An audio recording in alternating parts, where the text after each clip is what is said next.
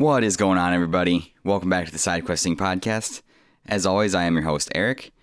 Once again, my co-host, Tom, he is off for the weekend. It is actually, if you'd all join me in wishing Tom a very happy birthday, it is his birthday today. Well, it might not be today by the time I get this episode out, but his birthday was Saturday, this past Saturday. So, Tom, I hope you're enjoying your birthday. I will take over podcasting duties again once today. I think he went out of town with his family for a short weekend, so I hope you're getting some relaxation, buddy. Tom's been working hard, getting the COVID vaccine to all of us so that we can have some return to a normal semblance of life here, hopefully soon. I actually, in fact, just got scheduled to go and get my COVID vaccine at the start of May. So looking forward to doing that. I have a... Please don't mind the squeaking in the background. I have the door to my game room open. My fiance is at work this morning, and I am recording the podcast with a puppy and with Milo. So Milo is entertaining himself out in the front room while I am in the game room recording this podcast. But as I was saying, looking forward to getting the vaccine.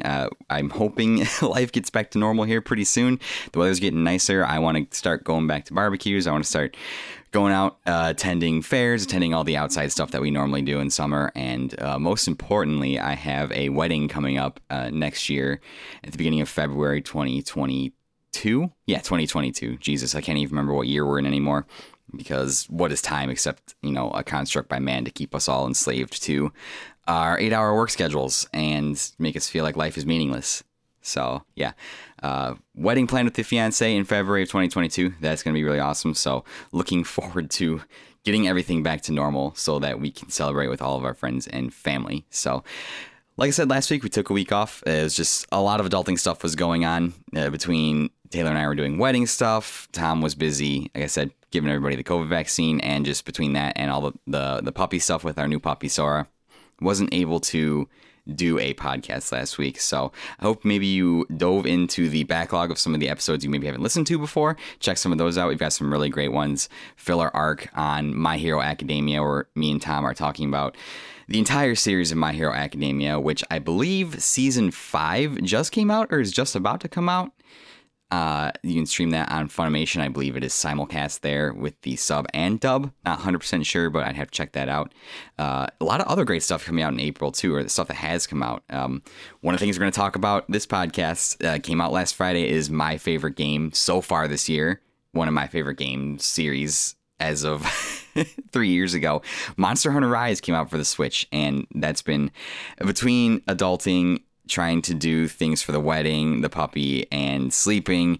All my extra time was going in trying to play Monster Hunter Rise because I just wanted to take some time to play one of my most anticipated games of 2021 and one of my favorite game series since I started playing the series back when World came out. I believe 2 days ago, Outriders just came out. Outriders is the MMO style FPS looter shooter put out by Square Enix that was just released on 4/1. I believe was the release date. I played a demo of Outriders for a little bit and checked that out. It was pretty enjoyable from the parts that I was able to play of it.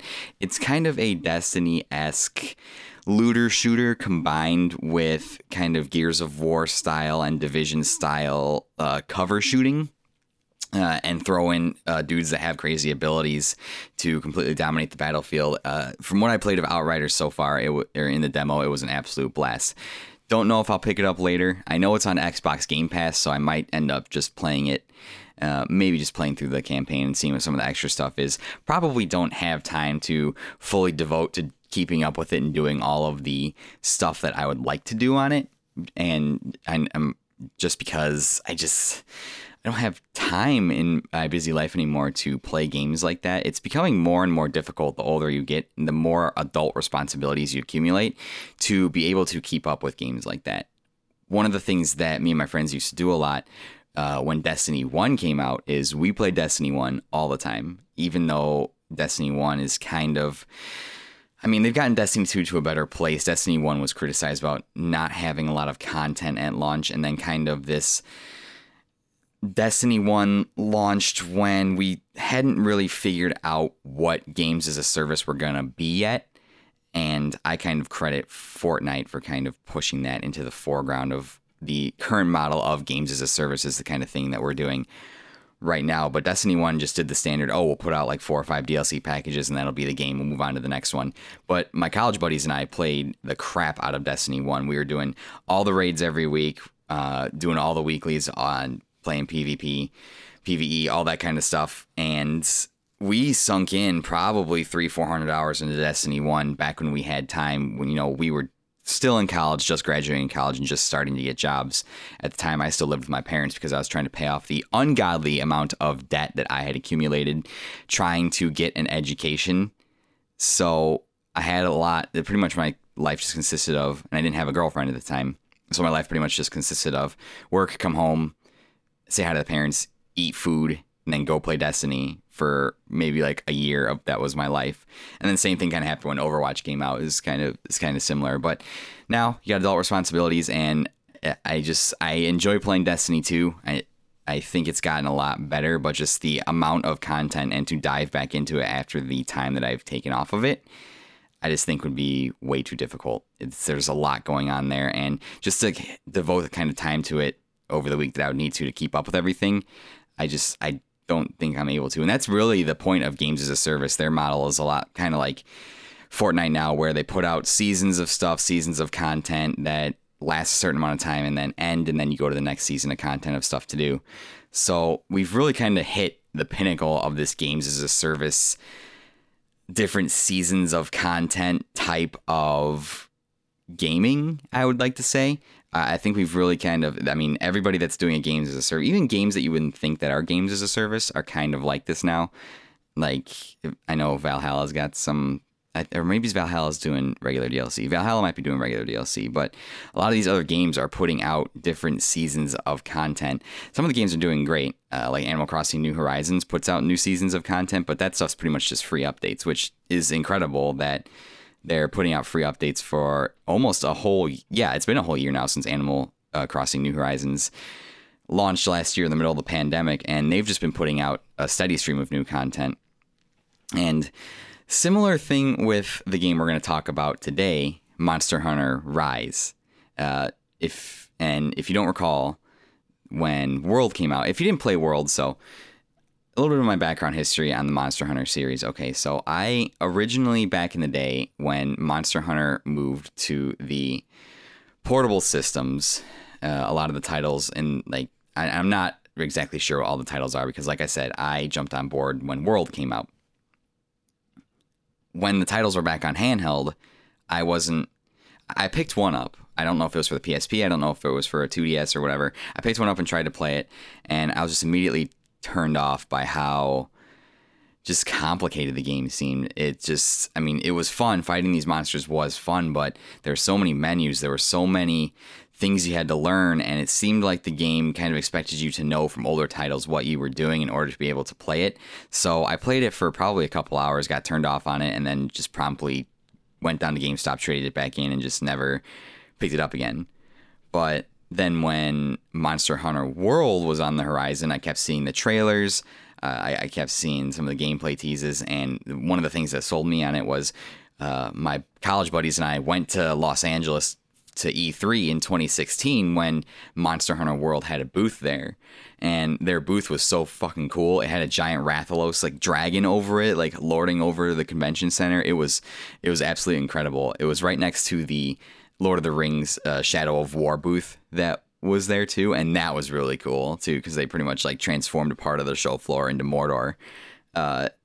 Really grateful I got to go to E3 before it kind of crashed and burned, because I feel like the pandemic was probably the killing blow for E3. But not to get off on any side tangents, even though this is the SideQuesting podcast, I made it my decision then to pick up the game, check it out, and it was even more reinforced when it got close into launch and it got really good reviews. And I kept reading, this is the most accessible Monster Hunter that they've ever come up with. They've updated and kind of streamlined a lot of the old archaic systems. So that's when I decided to pick it up on PS4, started playing it, played it with some people, streamed it while I was still streaming, had a lot of fun with it. Kind of went away from it for a while because things just kind of happened. I moved on to other games. When I really came back to it was when Monster Hunter World came out on the PC. And at that time, I had kind of transitioned away from console gaming to PC gaming, just because that's what a majority of my friends were doing. Now, we had gotten to the point where we were older, we had money, we have jobs, we could afford to get nicer PCs to play these games. So we decided to get Monster Hunter World on the PC and play it together, and that was absolutely incredible.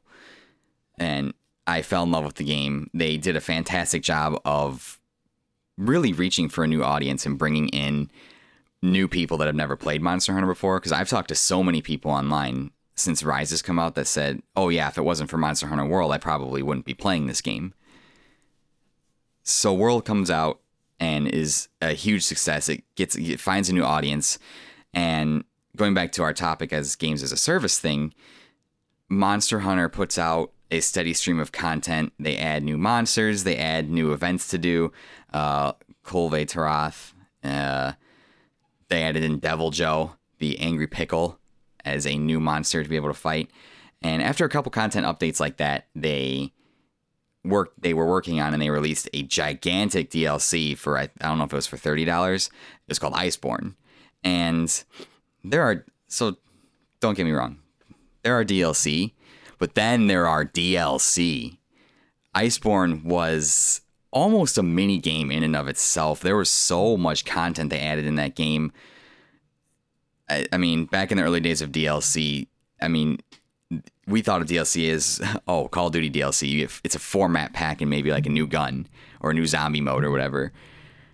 Iceborne was an entire new freaking game. They could have made this entire new freaking game. They added dozens of new and old monsters from series past and new ones they made specifically for Iceborne.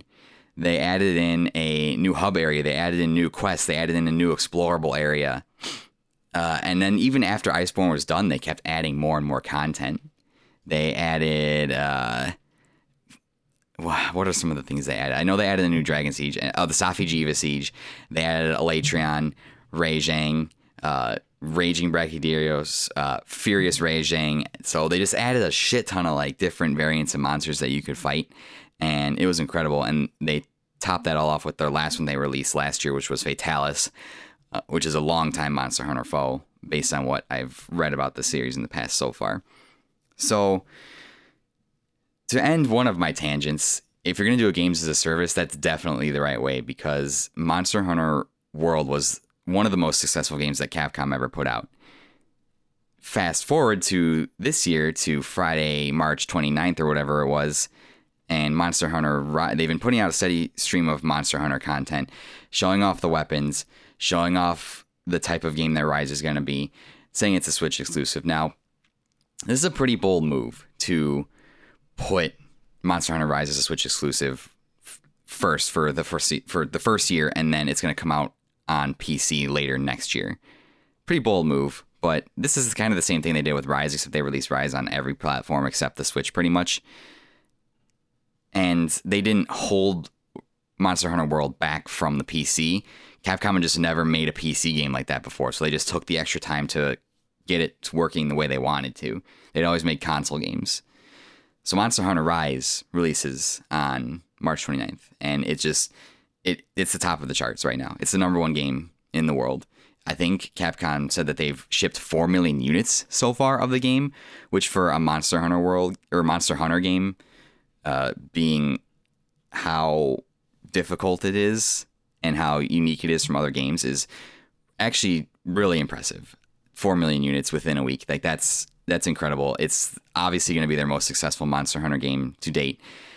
And that's obviously due to the fact that they decided to keep in place a lot of the systems from Monster Hunter World. World was so successful, they didn't want to deviate drastically from it and alienate this newfound audience, even though a smaller percentage of the audience for World said they preferred the older games better because that's what they've been playing for their entire lives. And I get that. It's probably frustrating when you've played so many titles that are so many, a certain way, and then Capcom goes, yeah, but we're going to make it a little more streamlined just so we can get a bigger audience. I get that. I think World was a great success overall, though. So, of course, it makes sense to want to buoy the success of World onto the Switch game that you release.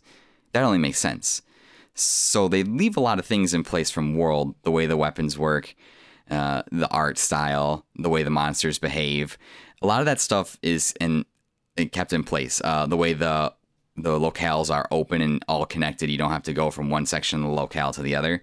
They keep a lot of those things in place, but they make a couple of very minor quality of life adjustments. Doing quests in Monster Hunter Rise is way easier than it was in World. In World, you used to have to... If you wanted to play the game solo, it was relatively easy. You posted the quests, and then you just clicked you're ready to depart, and it took you on the quest. If you wanted to play with friends, you had to create an online lobby. You had to get all your friends in there. You had to post the quest. Your friends had to find the quest on the quest board or wherever you're posting it, accept it, and then you could go. This is pretty much just you can kind of jump right in, and you see your friend's quest posted right there, and it gives you a little icon when they posted something, and you're pretty much ready to go. So that whole multiplayer aspect is a lot better. It still could be better. I think they could still definitely make improvements on it, but that is a lot better. But what they've also done is they've separated the story quests from the multiplayer quests, and I think that's a really great idea too. The story quests in Monster Hunter Rise are designed to kind of walk you through the game and introduce you to it. They're much easier than the multiplayer online quests are. The monsters aren't as aggressive. They don't have as much health. They don't hit as hard. So the story, Capcom really wants you to experience the story plus learn how to play the game while playing the story, and then be ready to take on the more difficult multiplayer hunts, which are found in the hub, or it's called the Gathering Hub. That's where your multiplayer hunts are. The way this used to work in Monster Hunter World is you used to have your main quests, your main story quests, right? There weren't really online quests, though. You could either do the main story quests with your party or with people, or post them online and people could join in with you, or you could, and the way the side quests work, the way the multiplayer quests work, where as you found monster tracks and defeated the monsters and broke parts off of them, you'd gain points and you'd gain research points, and then you'd get investigations to be able to hunt more of that monster. As far as I know, I haven't beaten the whole game yet. I'm pretty far. It doesn't work that way anymore. There are no more monster tracks to collect. There's no more research points. Pretty much once you fight the monster once, you know everything there is to know about it, so you can fight it. There's no collecting research points, fighting the monster multiple times to figure out all its attributes and what it drops. After the first time, it pretty much tells you exactly what the monster is, how to fight it, what its weaknesses are, what drops you're going to get from it, what the percentage rare drops, what the percentage of chance that you have to get those drops. So the investigations are gone. That whole kind of convoluted getting investigations and posting them and managing them in your like quest inventory, that's completely gone. So this is like what I was saying when I was trying to make my point. Now I'm just kind of rambling. Rise is essentially World. They've just trimmed out a lot of the fat. There's no tracking the monsters. The amount of things to collect on the map aren't as much, and the map sizes are definitely smaller and less complex than they were in World. But that's a necessity, just because a Nintendo Switch is never going to be as powerful as a gaming PC. It's just not. It's not going to be. So they've had to trim out a lot of things like that.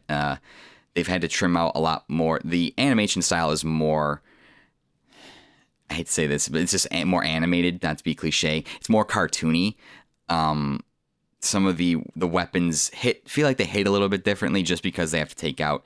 The animation can't be as fine polished and the graphics can't be as fine polished because it's not on as powerful machine. But after you get past that, you don't really notice it. It still feels really good. To those people that have played Monster Hunter World, it still feels really good, and it still feels like what you're used to with minor tweaks to everything. Now, there are a couple things in this game. Like I said, they made a lot of minor quality of life improvements. And listen, I'm kind of jumping all over the place here just because I'm really excited to talk about this game. I don't really have an order of the things that I like to talk about a specific game. If I'm talking about it, I just love to talk about the game. And Monster Hunter World very quickly became one of my favorite franchises of all time, and this has become one of my Monster Hunter Rise has become one of my favorite games of the last couple of years. I've been having an absolute blast with it. So they made some relatively minor changes that really helped the quality of life of the game. Like I said, quests are easier. The village, Kimura Village, is way more compact and easy to get around in. The places, the hubs in World were a little more confusing they were larger. They were kind of more spread out. They kind of went all over the place. Kimura Village in Rise is super easy. There's like one road, it splits off into a T. You can go like left or right, and everything's like along those two main roads, and like that's it. And you can explore, and there's some little hidden stuff here and there, but it's relatively simple. Now, the major changes that they made in Rise were major changes, and I think they did an incredible job with these major changes. First giant thing that they did was they completely revamped one of the weapons. This is the hunting horn. Now, for those of you that don't know, back in World and in previous Monster Hunters, I assume, if anybody, I'm going to get massacred if anybody that has played more than just World listens to this game, because I'm talking like I know everything and I honestly have no idea. The hunting horn, the changes made to this weapon were gigantic, and it's honestly become one of the best weapons in the game now. And you're probably thinking, oh, like, well, what's the big deal? If you've never played Monster Hunter before, you probably won't understand the significance of weapons in Monster Hunter. There are 14 different weapons: hunting horn, longsword, greatsword, insect glaive, heavy bowgun. And I'm not going to name all of them, but there's different weapons that have a different style of play. And picking a weapon to use, it's not like a regular RPG or like Kingdom Hearts where you just equip a stronger Keyblade. Like, the weapons you pick have serious implications in the way you play the game. A person that plays longsword like myself is going to play the game totally different than a person that picks greatsword, than a person that picks heavy bowgun, than a person that picks dual blades, and a person that picks sword and shield. And even people that play longsword like me, I'll have a different play style of playing longsword than, 10 or 20 or 30 or 50 different people on the internet. There's that much variety in the weapons that you pick and the combos that you can do and the things that they can do, that picking a weapon and finding a play style is the biggest decision you will have in a Monster Hunter game. It's essentially like picking a starter in Pokemon. It's that significant of a choice, because the starter that you pick in Pokemon affects how you play the entire game. The weapon that you pick in Monster Hunter will significantly impact the way you play the game. Now, it's unlike Pokemon. You're not just limited to one weapon. You could make all the weapons for all 14 different categories and just master them all, and then you're ready for anything. But so, hunting horn back in World was a cult favorite weapon, right? There's a cult of people that use hunting horns around it, or hunting horn users that use this weapon and were really good at it. And hunting horn has always been kind of a meme on the Monster Hunter Reddits and on the internet. But I always respected hunting horn mains, and whenever I went into multiplayer quests with random people in Monster Hunter World, if we had a hunting horn main, I felt a lot better, because the people that could play hunting horn really well were incredible. Because not only is it a heavy, damaging knockout type of weapon, it's also a buffing weapon. So the way the hunting horn works is when the way the hunting horn used to work in World is when a person would hit attacks button, X, A, Y, whatever controller you're putting on to input their attacks, the buttons would also input notes on a meter underneath your health bar. And it would put in notes and you'd queue up notes as you would attack. And when you queue up a certain amount of notes, you could then play all those notes, and that would play a song that would apply a certain buff to your party. So the hunting horn was very strategic in the attacks and combos you could use, because you wanted to get all of the buffs on your party to help them succeed in the hunt better. And that was a very technical weapon back in World, where you had to line up the combos correctly so you could get all of your buffs, because different combos will put different notes in the meter, and when you play those notes, it'll give you a different buff. And different hunting horns have different buffs that you can use with them. So the hunting horn people especially had to have various loadouts for different things depending on what they were fighting. If you were fighting a Rathalos, you're going to bring a different hunting horn than if you were fighting a Nargacuga than if you were fighting Nergigante. You're going to bring different hunting horns depending on what buffs you thought you needed for the fight, just in the way that you would build different armor sets for the different fights, because they all have different abilities and skills attached to them. And So the hunting horn is essentially just like a giant club weapon that played music and buffed people. That's pretty much, if you take nothing away from that, just take that away. Fast forward to Monster Hunter Rise. Not only does the hunting horn have an entire new set of moves, but they simplified the way in which the buffs can be applied. So I haven't experimented with the hunting horn too much. I've watched Eric's weapon workshop, which, by the way, if you're trying to learn how to play Monster Hunter, there's a YouTuber. His name is Eric's, Arekkz, I think it is how it's spelled. I'll have to double check that. And him and his team put together these amazing tutorials called weapon workshops. They go in depth and into all of the 14 weapons. And honestly, if it wasn't for him, I wouldn't have learned to play Monster Hunter at all, because I was so lost when I first started. Watching all of his weapon workshops, I was able to decide what kind of weapon I wanted to play and learn moves for all the weapons that I was playing. So hunting horn, now, one of the things that it does is when you attack and when you do combos, it still queues up notes in your meter. But when you play the certain notes in a certain way, now when you attack, your buffs play automatically. You don't have to like line up the buffs a certain way and then press a button to play them manually. You can just attack, and when you line up the certain notes, the buff will play automatically while you're attacking. So it really has it really has lended this kind of more aggressive play style to a weapon that was more traditionally seen as a support weapon, because you don't have to stop and play the buffs anymore. You don't have to stop and play the songs.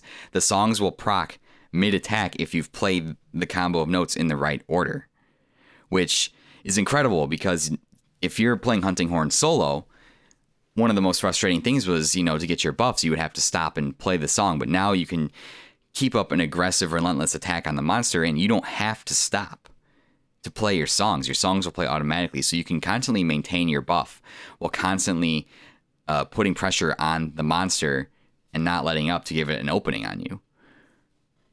That 100% changes the way that you play hunting horn. You play that weapon. It's one of the most significant overhauls of a mechanic I've ever seen in any game that I've ever played. It's incredible. It's made it a lot of fun for me, who was never a hunting horn main. And it's relatively easy to pick up, too. So if you're interested in playing it, I think it's the most played and most overpowered weapon in the game right now. It's absolutely incredible. But fear not. If you're thinking, well, I kind of got used to the way it played in World, and I kind of like that more supportive play style and stopping to have to play the song and queuing up the notes the way I want to, you don't really have to worry about it, because there's two different modes that you can play. So the one mode is where the songs will play automatically, and I'm not sure if the second mode is a switch skill or what it is. I haven't done a lot of research on it. But the other mode is where you can line up the notes manually and play them when you're ready to. So if you still like that type of supportive play style and the freedom and the customizability to play the songs when you want to, don't worry, you can still do that. That's not a problem. So hunting horn is one of the biggest changes in the way the game is played, and honestly, for quality of life, I'm hoping all the hunting horn mains out there are loving it, and I'm hoping that they're finally getting their day in the spotlight and just going absolutely apeshit in public lobbies with people and beating the shit out of these monsters. I'm really happy for the hunting horn mains that they got this incredible rework that made their weapons absolutely incredible. That's really awesome. The second, and probably just as significant thing that they added to Rise, was the wire bug. Now, what's the best way to describe what the wire bug is? The best way I can describe it is it essentially makes you Spider-Man when you're out in the world. You have a certain number of wire bug charges. I think it's 2, and you can pick up a third, and the wire bugs always recharge when you use them on a timer, that you can use to sling yourself around the map, to access really high areas, to quickly close in on a monster if he's created space for you. The wire bug by itself drastically and almost systematically changes the way Monster Hunter is played. Going back and checking out Monster Hunter World now without the addition of the wire bug makes Monster Hunter World seem like the slowest game in the fucking world. it is painful to see how slow that game is now, because the wire bug gives you such speed and mobility that has never been seen in a Monster Hunter game before. And I've gone back and looked at the old Monster Hunter games. The speed at which you move and rise is crazy. And it's one of my favorite things in video games when designers do this is the designers for Monster Hunter Rise knew they had this wire bug idea, and it was a really good idea. And they didn't just do like one or two minor things with the wire bug, like maybe be tempted to do like, oh, we can use the wire bug to access higher areas and maybe just get around a little faster. Nah, man, they dialed this shit up to 11. They cranked it all the way up and pretty much changed the way the game is played around this wire bug idea. Because not only is the wire bug included in your mobility now, but the wire bug is now included in the way every single weapon attacks in the game. So not only can you fling yourself up into the air or hang there for a second or or quickly close on a monster, your weapons now have these silkbind skills that incorporate the wire bug. And each weapon has 2 silkbind skills that dramatically affect the way that you play the game. For example, I'm a longsword user, and if you don't know what a longsword is, essentially imagine a katana, but it's just a giant, really fucking long katana. It's essentially like a Sephiroth sword, but not as thin. It's just, and it's not quite as big as the greatsword. The greatsword is just a sharpened piece of iron on the end of a stick that is huge. The longsword's more of like a katana that's on a little bit of steroids, and it's really long. So for my weapon, the longsword, there are the 2 silkbind skills. One is a silkbind counter, so I can hit it, and it takes up both of my wire bug charges. And it puts me into a stance where, you know, the traditional stance where the samurai has the katana down by his side, and then he pulls it out to like slash and puts it back in. So it's essentially that stance.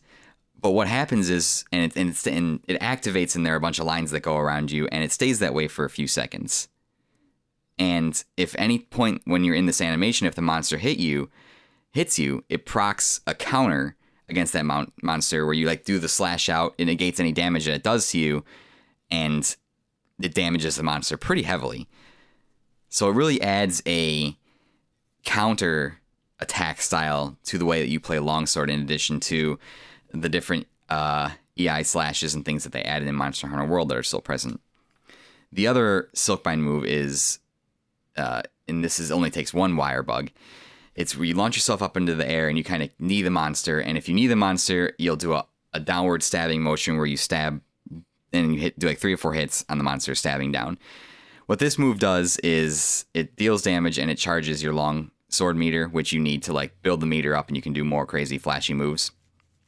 Now, the alternate of that silkbind move is if you hit the monster, if you fling yourself into the air and knee it, hit the monster, you can hit right trigger and it'll do your Spirit Helm Breaker slash, which is one of the moves from World, and they incorporated it into the silkbind move, which I think is a lot better, because trying to do this, hit the stab and hit the combo to do that in World was kind of annoying sometimes, and this is a much faster way to access that move. So pretty much what it does is you come down with a slash, and it like slashes the air, and like a few seconds go by, and then the monster takes like a bunch of slash damage. It's kind of like, you know, in Dragon Ball Z when Future Trunks just shows up and he's fighting Frieza, and he goes through and he like slices all the guys, and then he puts his sword back in and he stands there for a second, and then all Frieza's men fall down. It's kind of like that move, and it's one of the coolest moves in the game. I call it the anime slash because it is really anime as fuck. So the wire bugs are not only incorporated into the movement, but incorporated into the main way that you play your weapon now. And I absolutely love games that do this, right? So they very clearly didn't want to drastically stray from the Monster Hunter formula. And the main Monster Hunter formula is still there. But they had this idea for the wire bug. And they went out of their way to painstakingly include it in every aspect. It's the mechanic for Monster Hunter Rise.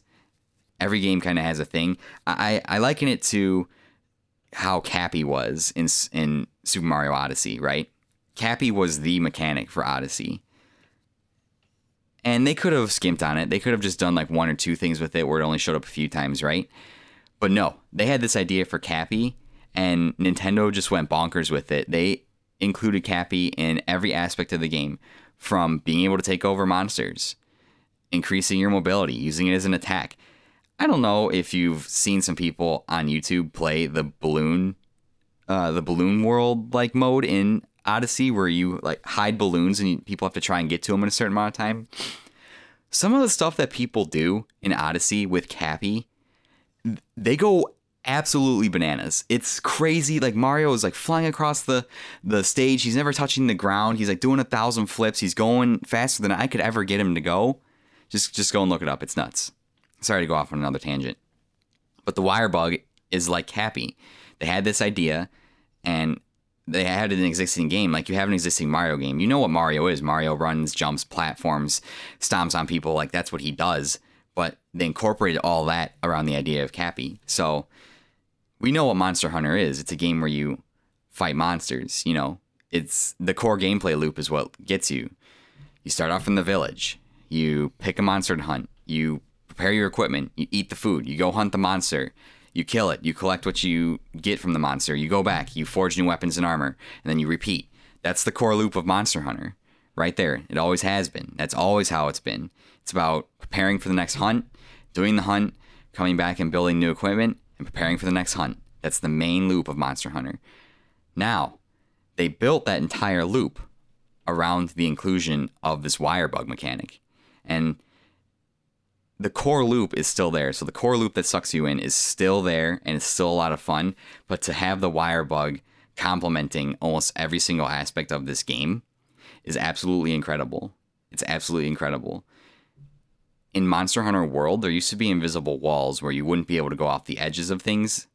Like the locales were still really open in Monster Hunter World, don't get me wrong, but there used to be invisible walls as to kind of where you couldn't go. Monster Hunter Rise feels so open, not only in like everything takes place in one map, one locale, but it feels more open vertically than Monster Hunter World ever could. Like a lot, like you can climb things in Monster Hunter World and go on the paths where they want you to go, but Monster Hunter Rise, the level of verticality that it includes in the maps that you go on, just it makes it feel like such a better game. If I ever am going to go back to World, which I probably will just to play it for nostalgia purposes at some point, if I ever go back to World, I'm just going to want to wire bug to the higher places instead of just having to try and climb and get up there. It's going to really suck. And because of this increased verticality, they can hide more secrets on the maps. They can hide more things, spots, if you really, and there is a height limit to the maps on how high you can go, but I haven't really been to a spot yet where I haven't seen something that's outside the boundaries of the maps and go, I wonder if I can go there, and not been able to go there. Pretty much anywhere that you can see inside the boundaries of the map, you can get to via the wire bugs. And it's a really cool feeling because that wasn't always the case in World. There would be things there that you couldn't necessarily get into. So it's created this real level of verticality in the maps that, again, really affect the way that you hunt and the way that you play the game. And that's a really big deal. And I'm hoping all of these things in combination really draw in more people to try and play this game. Because if you try to get in the World but couldn't, and obviously the hype is a big factor, so I would play games too, right? We don't want to miss out on the hot game right now. And this is the hot game right now. I was the same way. I'd never played an Animal Crossing game until New Horizons, and my fiance got it when it came out, and it sold a crap ton. And we played it together, and I had such a blast with it, and I didn't think I would. So if this is your first Monster Hunter game and you're thinking about trying it and getting into it, I would definitely give it a try. Then this is coming from, and listen now, I've played more than one Monster Hunter game. I'm not a noob anymore. I'm a veteran. I'm a veteran of the series. I don't care what anybody says. I've paid my dues. I've gone through the paces. Like, I know what I'm doing. I would highly recommend this game to anybody who's trying it for the first time in the series. I definitely would, because Monster Hunter World game made the game accessible. Monster Hunter Rise is the most accessible the series has ever been, even more so than World, because it still is attempting to simplify things to get more people into it. And it does a better job of introducing you to a lot of the core mechanics of the series. So if any of you out there are listening, you want to pick this up if you're daunted, it's always better to have friends to help you with this game as well.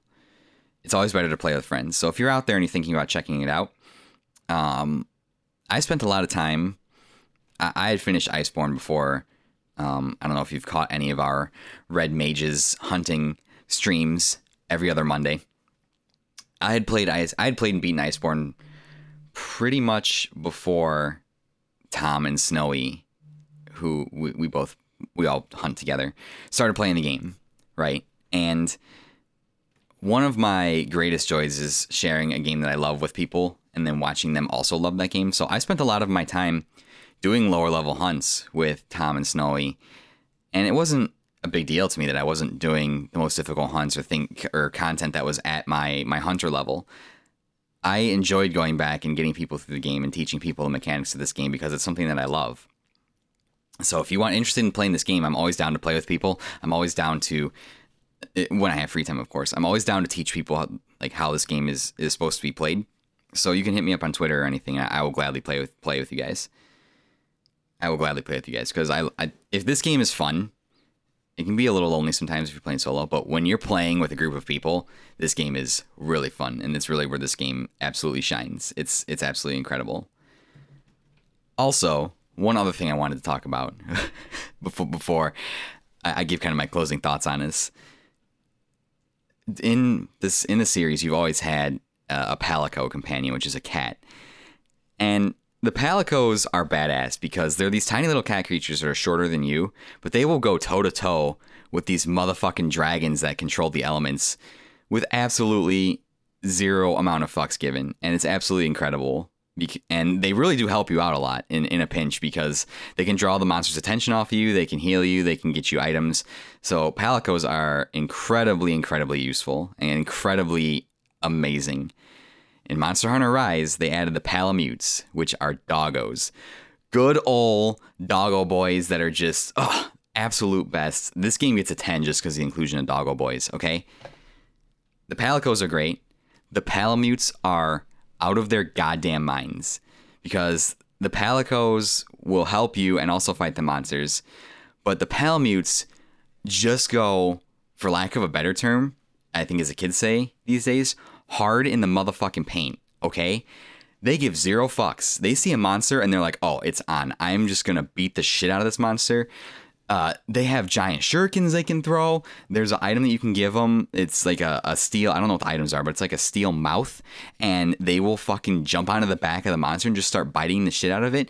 Dude, the Palamutes go hard. They give zero fucks and they are man's best friend. I love them so much. They are incredible. Top 5 video game sidekicks of all time. Easily.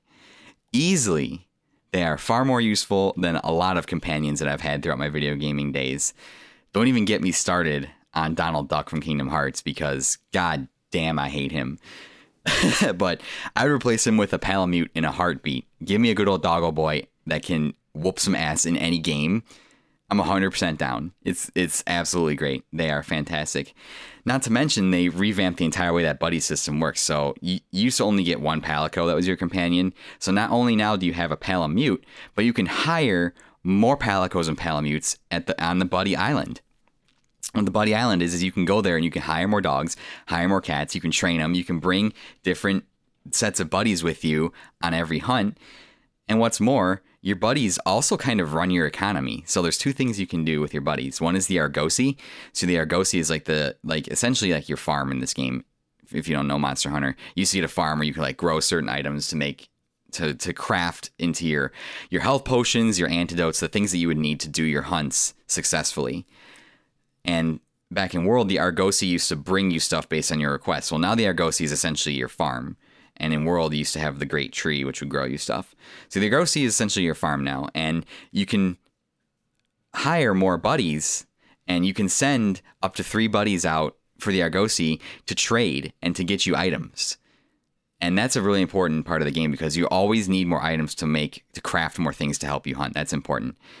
The second thing you can do with your buddies is the Meowcenaries. And the Meowcenaries might be yes, you heard me right, Meowcenaries. This might be one of my favorite things ever in any video game because the Meowcenaries are run by a Palico cat who is dressed like a motherfucking, like a ninja.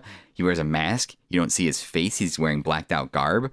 And he sends out your buddies on these missions, and these gathering and hunting missions that are like in 5 stages to gather you supplies, to fight monsters, to get you monster supplies. And it's absolutely an awesome part of the game. It's absolutely awesome. So if that alone isn't enough to convince you to get Monster Hunter Rise, I don't know that I'll be able to. You might be thinking to yourself, well, why would I like Monster Hunter? It's different than a lot of other games on the market that you're going to play, right? The core premise of Monster Hunter is that you're hunting these monsters, right? It's literally in the game. There aren't any there are smaller enemies for you to wail on, but you don't get a lot from them. You do get parts, but the core of the game is hunting these giant monsters. And it's not like a Mario Odyssey. It's not like a Call of Duty where you're killing hundreds and thousands of just AI that are running towards you or anything like that. This is essentially a game of boss fights. Every monster in this game, depending on your skill level, can take anywhere between 5 minutes to 30 minutes. I mean, if it's a really hard one, you're under skilled. There's essentially a 50-minute cap on every single quest that you do. And every fight in this game essentially feels like a boss fight. It's its own contained boss fight. So you're essentially lurching from one boss to the next. And that's a really unique thing that isn't really present in any other game that I've ever played. The boss fights are a lot similar to Dark Souls, the Dark Souls series, where you have these big boss fights that are difficult, that take a while, that might take a couple of tries to do it. So imagine that, but that's all this game is just 100% these big fights. There's nothing, and the stuff in between isn't smaller fights. There's not smaller action in between. The in-between stuff is the downtime. So, like I said earlier in this episode, you have the core loop of what is the Monster Hunter gameplay, right? You accept a quest, you prepare yourself for said quests, you hunt the monster, you harvest the monster, if you beat it, of course. You come back and you forge new equipment, and that's it. That's the gameplay loop right there. There's other kind of quests thrown in. There's fetch quests, or kill 10 small monsters, or fetch me 10 things of honey, or whatever. There's smaller fetch quests thrown in to kind of break it up, and I use the smaller quests to kind of like explore the map and gather stuff while I feel like I'm accomplishing something. But it's really about the hunts, and it's really about preparing for the hunts, using strategy to overcome any blights or obstacles that the monster might have, because each monster is different from one to the next. It's what items and what equipment can I use at my disposal to make this hunt easier for me. It's actually hunting and fighting the monster and getting better at the game's combat mechanics.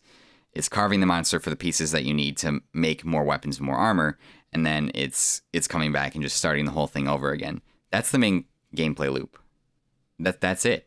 And you're essentially going from big fight to big fight, and the downtime is like your maintenance time. And you might not think that that's very fun, but there's something about the core gameplay loop of Monster Hunter that once you start doing it, and once you get into a rhythm and things, and you're in this cycle, that it really does suck you in, and it really makes you addicted to the gameplay loop. You just love doing that. You love preparing for new hunts. The feeling of beating a monster after a 15-20 minute battle is incredible, especially if it's one you've been struggling with. There's not really anything that compares to that in gaming. It's like if you face a Dark Souls boss that's killed you 30 times and you finally beat it, that sense of triumph and accomplishment and elation it's such an incredible feeling that it gets addicting, and you want more of it. It really just kind of feeds into something into your brain that you just need to have more of. Finding all the stuff to make the gear you want is also really exciting too, because it adds a really high level of replayability to the game. You're not playing this game for a story. The story is kind of cool that they include, but you're not playing this for a story. I don't need a motivation to go out and fight giant dinosaurs and dragons. Like, I don't. The gameplay loop's going to cause me to do that anyways. The combat is very complex. And so anybody can achieve any level of skill at this game if you put in enough time to it. The floor is low. The ceiling for your skill is incredibly high. You can become incredibly good at this game. Some people online do like 3-4 minute runs of these really tough monsters. They're just absolutely bonkers. They're insane. So it lends itself to a high, and it's not, if you know the moves and you learn the monster patterns, every fight you learn something, and every fight you get a little more used to the monster, and every fight you learn how to use your combos for your weapons better. You're constantly getting better throughout the course of the game, and you might not notice it across the course of a couple hunts, but eventually you'll come across a hunt that you really struggle on, and you'll utilize everything that you've learned up until that point to be able to defeat the monster, and then you'll be like, oh, that feels really awesome. Like, that's a really great feeling. Like, I have come so far. I've learned all these skills. I've learned all these different types of things, and I use all these things to overcome this obstacle that I was having trouble with before. And that's just a really awesome feeling. It's just absolutely great. So for me, that is part of the reason why I love this series so much, and I've loved it since World. I probably won't go back and play any of the older games because I'm just so used to the way that the new style of games is now. Rise is an incredible addition to this series, hands down, 100%. It's absolutely incredible. I'll be curious to see what it's like when it comes to PC, definitely. Oh, we have to talk about one more thing, actually. One of the other main mechanics in Monster Hunter Rise, or one of the main things, which the stories is centered around this event called the Rampage, and it's where a bunch of monsters are stampeding toward, like Lion King style, stampeding towards the village, and are gonna fucking wipe out the village because they're just gonna stampede right through it. So the Rampage is a really interesting mode that you have some quests that you can do, and it's essentially a tower defense style game where you put up different installations and you put up different weapons, and it's not just one or two monsters on the map. Like, hordes of monsters are showing up to try and break through the gate, and you have to protect the gate with all and strategically set things up so that you can use different weapons to defeat the monsters. The monsters initially don't have as much health as they would in like a normal hunt. They're relatively easy to repel, but as the waves grow, they start getting harder and harder and harder. And for every rampage, there's always like a main boss monster, or like I forget what they call it, like the rampage lead monster, whatever it's called, that's harder than all the rest. And that's like the main monster you hunt while the rampage is like going on around you, and monsters are constantly coming over the wall, and like cannons are going off, and it's absolutely freaking insane. The way they did that mode, it's a lot of fun. It's a lot of stress. You're always on edge. You're always running around trying to do stuff, and it's a really great time. And one of the coolest things about the rampage is towards the end, or you have this item, it's called the counter signal. It's a giant gong, and if you ring the gong, depending on what level you've leveled your stronghold up to, and that has to do with a bunch of different aspects of you building stuff and fighting monsters and all that stuff.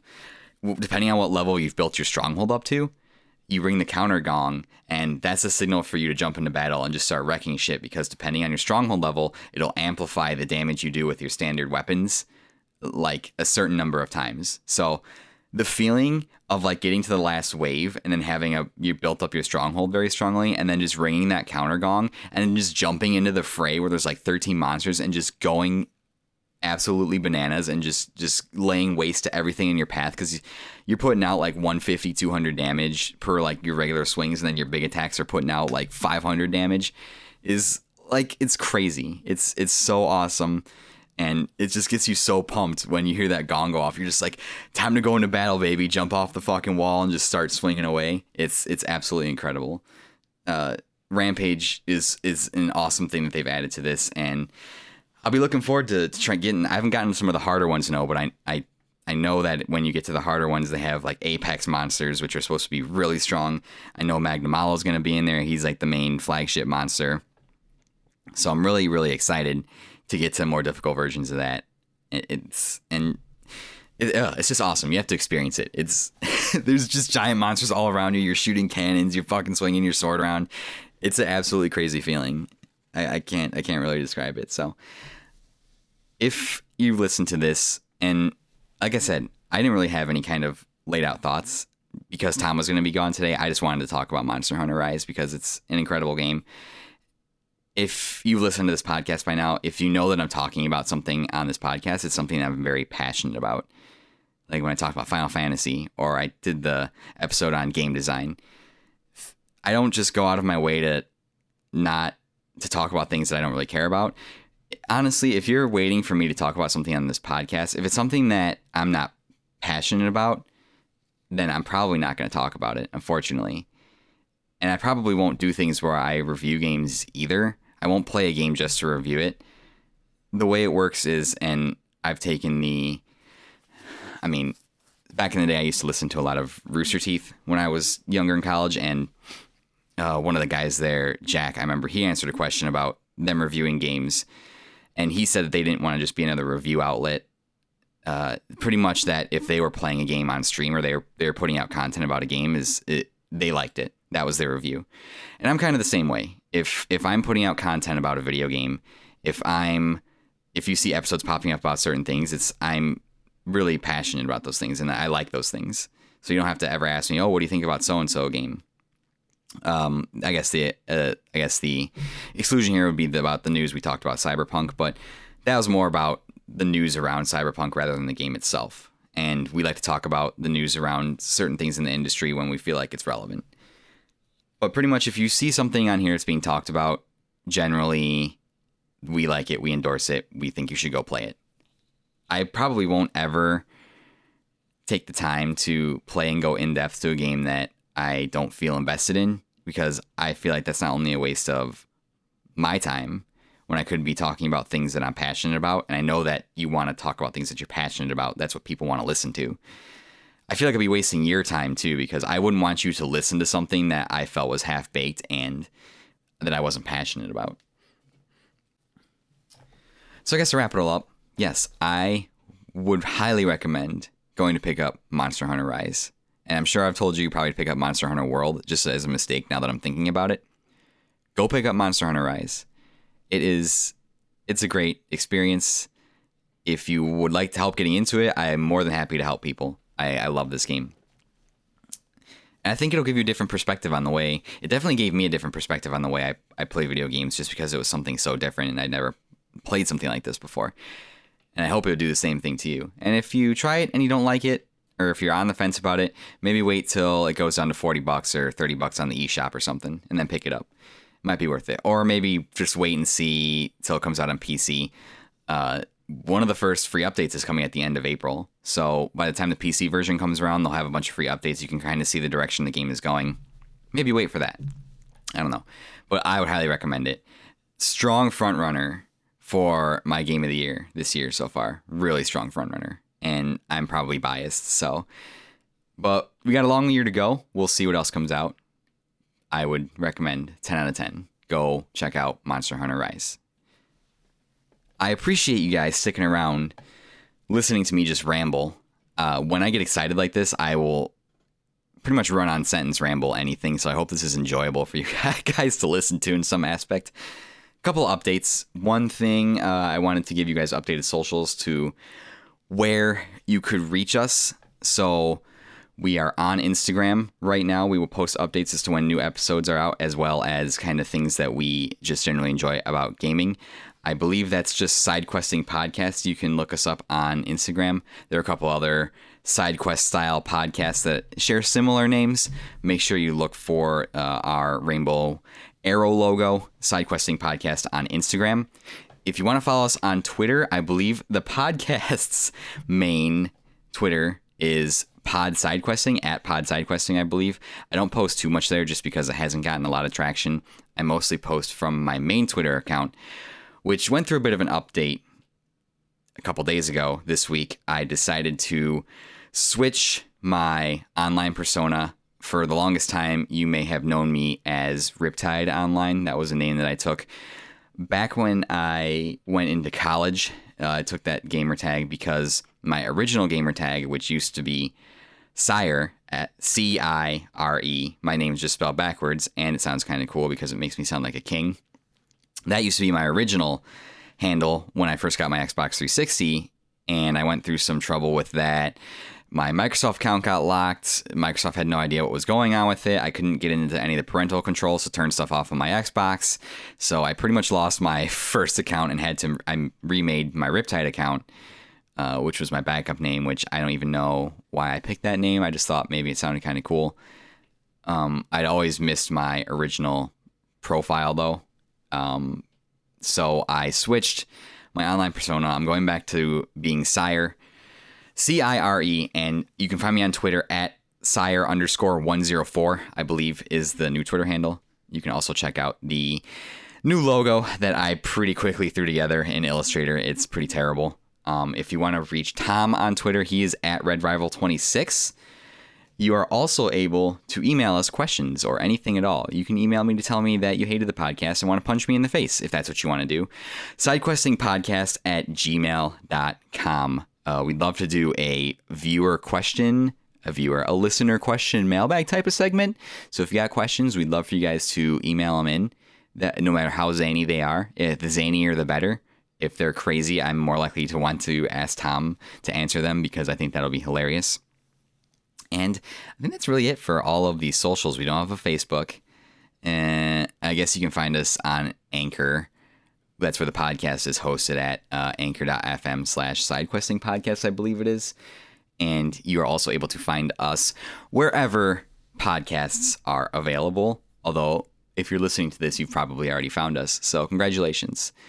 I believe we are now up on, and I'm sure we're not available wherever wherever podcasts are available. We're probably up on the big ones that we need to be up on: Spotify, Apple Podcasts, Google Podcasts, Amazon Music, Stitcher, Overcast, Breaker. There's a couple other of ones like that. I believe. I'm not exactly sure where it found.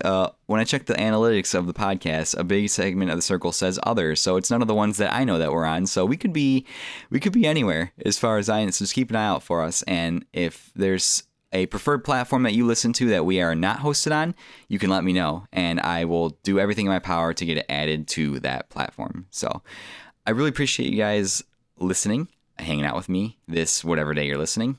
Just imagine I'm sitting right next to you, just talking to you about Monster Hunter for an hour. I'm pretty sure things have calmed down for Tom a little bit. I think next week we're going to try and do a episode with both of us. We still do have a guest we want to bring on. We've been working towards that. I've just been kind of manning the fort as adulting life has hit us pretty hard. So we should be back to that next week. We will also be doing another episode of Filler Arc, continuing our adventures with My Hero Academia and the adventures of Zuko Midoriya as he trains to become the world's #1 hero. And as always, we will be online playing games. You can find us on there. You can find us on the Twitter. If I think Tom streams 3 days a week. You can find him twitch.tv/RedRival26, and he streams a bunch of stuff. We stream our bi-weekly Monday night hunts.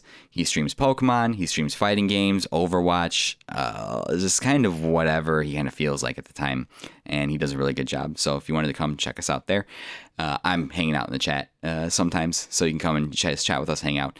That would be really cool. So again, appreciate you guys listening. Thank you so much, and I hope you have a wonderful weekend. I hope you have a happy Easter, a happy holiday weekend. I hope you're able to spend it with your families now that things are getting a little more under control, and just have some relaxation time with them. Thanks for listening. Catch you guys next episode.